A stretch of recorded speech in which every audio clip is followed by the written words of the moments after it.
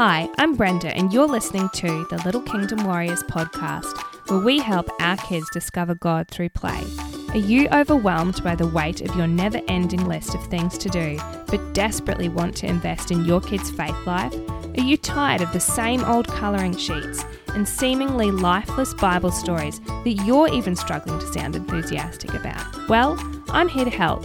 I'm a lover of all things creative, an ex-primary school teacher turned stay-at-home mum and follower of Jesus. Let's walk this path together and transform our kids' lives with new and exciting ways to explore the Bible and help them become God's little kingdom warriors.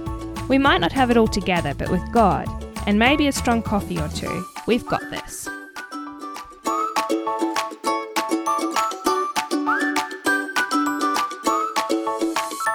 Hello and welcome to Little Kingdom Warriors. I'm your host, Brenda Cordis. Today we are finishing up the final episode in my mini-series Faith Over Fear, and we are going to be covering 4 lessons we can learn from our kids. So as I go to record this episode in Queensland where I live, parents are going to shortly be sending their kids, if they go to school, back into schools. It's been delayed because of COVID. So I am thinking, if I was in those parents' shoes, that I'd potentially feeling quite a lot of fear associated with my kids going back into the school system with the amount of sickness that's been about and particularly being talked about in the media all the time, and possibly worrying about what might happen if they get unwell and how it might affect us and the family, etc. So I wanted to talk about that a little bit, and it led me on to think about other things that we can learn from our kids. So something that I've become acutely aware of, particularly during the pandemic, is, and also I suppose I'm speaking with being a parent of younger kids, so particularly if you've got older ones, this might not be the case, but I have found that it is so beautiful that kids are so blissfully unaware of what is going on around them, and they can just enjoy being in the present moment without being distracted by the fear of what is going on and the future and the worries, I think, of this life that we often harbour within ourselves. Something that I wanted to share with you, and this is the first lesson that we can learn from our kids, is fears are often worse than the actual thing. So I wanted to tell you a little story to sort of illustrate this. So have you ever had a fear that you've worked up so much in your head and it turned out to be far worse in your head than it actually was? So we have been travelling out to my in-laws' cattle property a heck of a lot during the last year, and I have discovered that Lily has a number of different phobias. First of all, it was spiders, and she was absolutely petrified of spiders, and we were staying in my in-laws' house, and my father-in-law, who stays there most of the time, he isn't that fond of vacuuming. It gives him asthma, and as a result he has probably hundreds of spiders living in the house. Particularly there's areas of the house that haven't been used a lot, and Lily seemed to find all of the spiders, and it was very scary for her. But the reality is the spiders sit there, they don't do anything, and they're just there, and they're not that scary. They're not dangerous ones that we've seen anyway, and the fear of them was so paralysing to her that she was terrified to go to the toilet. The other thing that she is petrified of, I have discovered, is frogs. And I wanted to share with you a little story about the frogs that Lily is terrified of.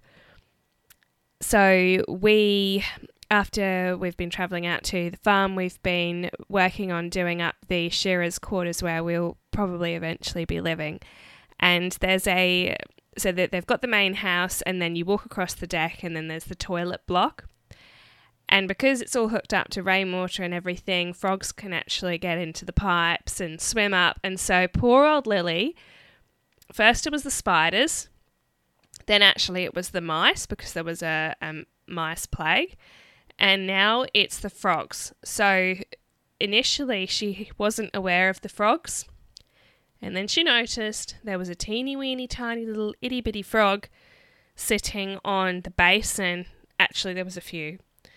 I think there was probably 3, and she was just so terrified of these frogs that one day she'd come to the bathroom, and I was scouting out before she went in there because I knew how terrified she was. It's like, yep, no, it looks all good, no frogs in here. She comes in, sees a frog, gets so terrified she tries to climb up my leg. These frogs we're talking about, they are harmless. They're actually pretty cute. They won't really do anything. They're just there to sort of get the flies. But it didn't matter how many times I told that to Lily. She wasn't having any of that. She saw the frog. It looked scary. It jumped unexpectedly. And it made me think tonight, how often are we like that with God? We are sitting, squealing at the frog, and Jesus is saying, just trust me. It's okay. I've got this. The frog isn't going to hurt you. What are the frogs in your life? Have you become so focused on the frogs that you've forgotten the greatness of God? Have you stopped trusting Him? Do you trust Him to help you overcome that frog? Have you become so focused on the frog that you've lost sight of your Almighty God that can conquer the fear of that frog? Alrighty, moving on from the frog. I thought it was a funny story, I had to include it. Children trust and are generally willing to be corrected. So that's the next lesson that we can learn from our kids. There's a lovely story in the Bible where Jesus invites a little child to stand amongst the disciples, and in Matthew 18:3 it says, "Truly I tell you," he said, "unless you change and become like little children, you will never enter the kingdom of heaven. Therefore, whoever humbles himself like this little child is the greatest in the kingdom of heaven." So, on reflecting on that verse, something that children are willing to do and we are often less willing to do as adults is children are willing to learn, and generally they're more willing to submit to authorities over them on the most part and to acknowledge that they've made a mistake. Jesus wants us to remember that we have to become humble and just as humble and just as willing to learn like little children so that He can correct us and save us so that we can enter the kingdom of heaven. The next lesson we can learn from our kids is how we can cast our cares on Jesus. Kids remind us of the simple pleasures of being carefree. They know that we as parents care for them, that we will take care of them. They don't have bills, they just simply trust us. Are we doing the same with God? Do we implicitly trust Him like a child does? And how can we become like a child again in our faith and get that pure faith back that isn't choked out by the worries of this world? In Luke 12:22, Jesus says, "Therefore I tell you, do not worry about your life, what you will eat or drink, or about your body, or what you will wear. Is not life more than food, and the body more than clothes? Look at the birds of the air. They do not sow or reap or gather into barns, and yet your heavenly Father feeds them. Are you not much more valuable than they? Who of you by worrying can add a single hour to his life?" And then it goes on to say, "Therefore do not worry, saying, what shall we eat, or what shall we drink, or what shall we wear? For the Gentiles strive after all these things, and your heavenly Father knows that you need them. But seek first the kingdom of God and His righteousness, and all these things will be added unto you. Therefore do not worry about tomorrow, for tomorrow will worry about itself. Today has enough trouble of its own." So let's try and think about how we can first be seeking after God in everything that we do, and that these cares will start to fade away as we fix our eyes on Jesus and not on all our issues and all our problems in our life. The last lesson that I wanted to talk about that we can learn from our kids is children find simple things to be thankful for.